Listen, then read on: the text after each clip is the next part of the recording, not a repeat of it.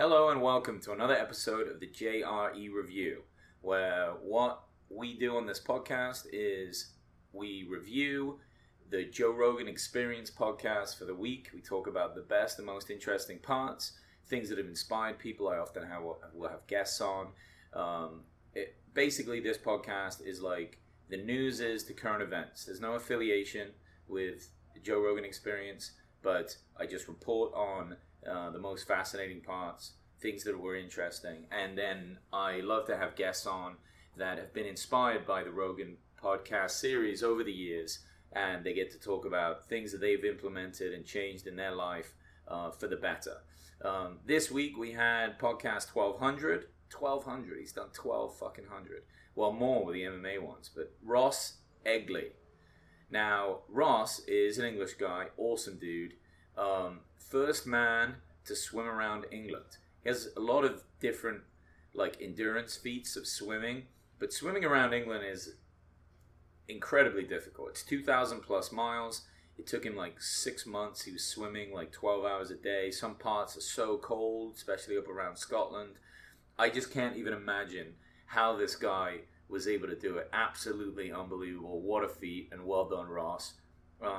Super inspiring, and a really well thought out, intelligent guy, and not someone you think of to be a swimmer. The dude is jacked.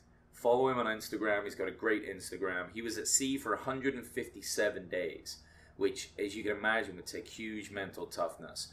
And really what got him started is he was talking about wanting to do these big swims, and he was talking to some military guys, British Marines, and an officer came up to him and said, why don't you just step it up and swim around England?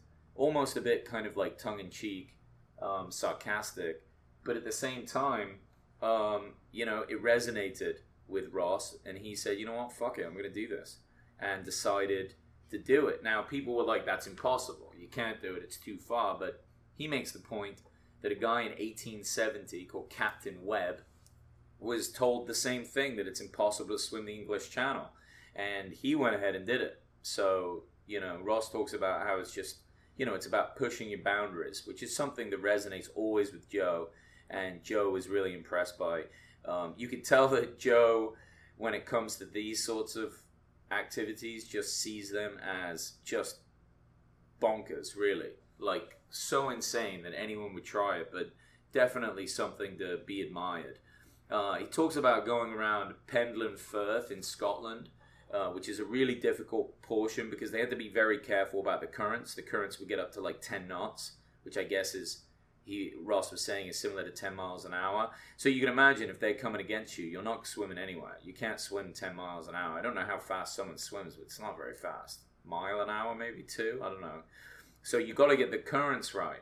Another thing that was a problem for him is he got stung by jellyfish, and a tentacle actually got stuck in his face. He didn't even realize because he couldn't kick the pain, and he was just like, why is this not going away?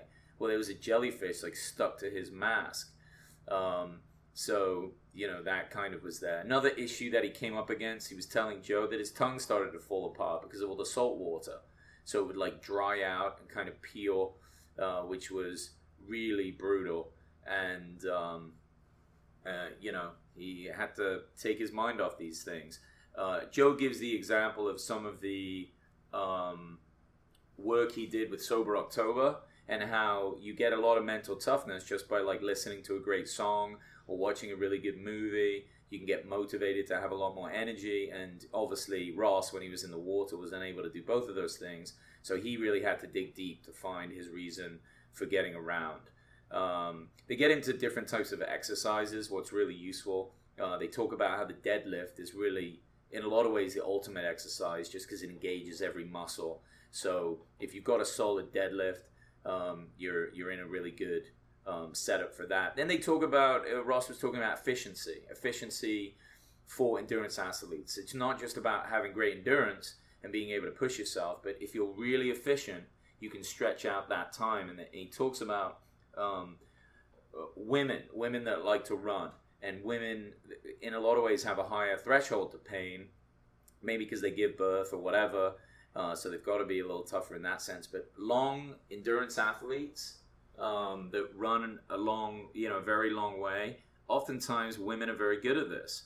And Joe gives the example that he thinks women learn quicker. He noticed that with Taekwondo, and one of his friends, who's a big bow hunter, said women learn better. Joe gave the example that maybe they don't muscle things, that they listen better and they have to use greater technique, so therefore they're improving instead of letting their ego just kind of like push them through things. Joe was talking a little bit about how he really thinks that Ross could do anything after that swimming challenge. Because Ross talked a lot about the UFC, so he's obviously a big fan. He was talking about tough guys and the heavyweight guys and how they're able to learn and push, and then how wrestling is one of the best backgrounds, just because wrestling really does build up the most incredible mental toughness. And when you build up mental toughness like that, you can apply it to a lot of different things because you don't have any quit in you, which allows you to systematically chop away, training every day without quitting, without giving up. You're always improving.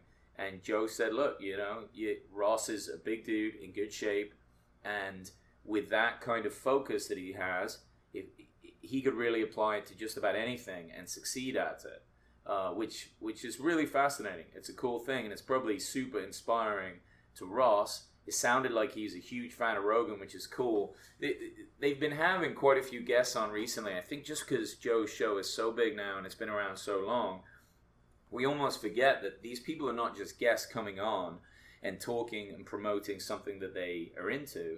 They're huge fans of Rogan's podcast. I mean, like I said, the point of doing this is to really just show respect to how inspiring this podcast has been to people. And you're seeing it now in these guests that are doing amazing things. And I would just love to know how much of the inspiration of these podcasts has led to these people that do these great things coming on, talking about it, and kind of giving that respect to Joe. I don't think Joe would accept it too much. He would say, no, you did this. I didn't have anything to do with it. I'm just talking.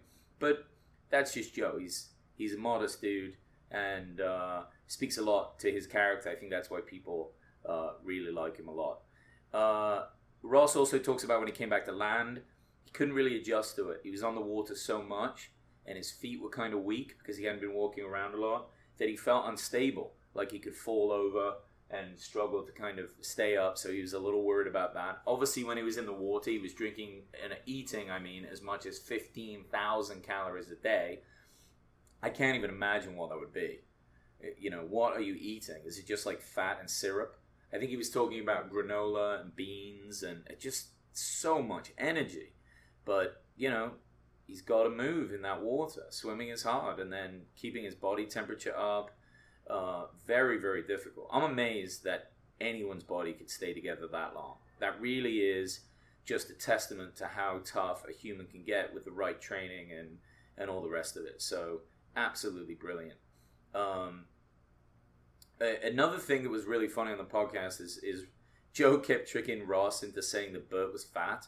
And all Ross wanted to say is just someone as big as Bert, it's really impressive that he ran the marathon.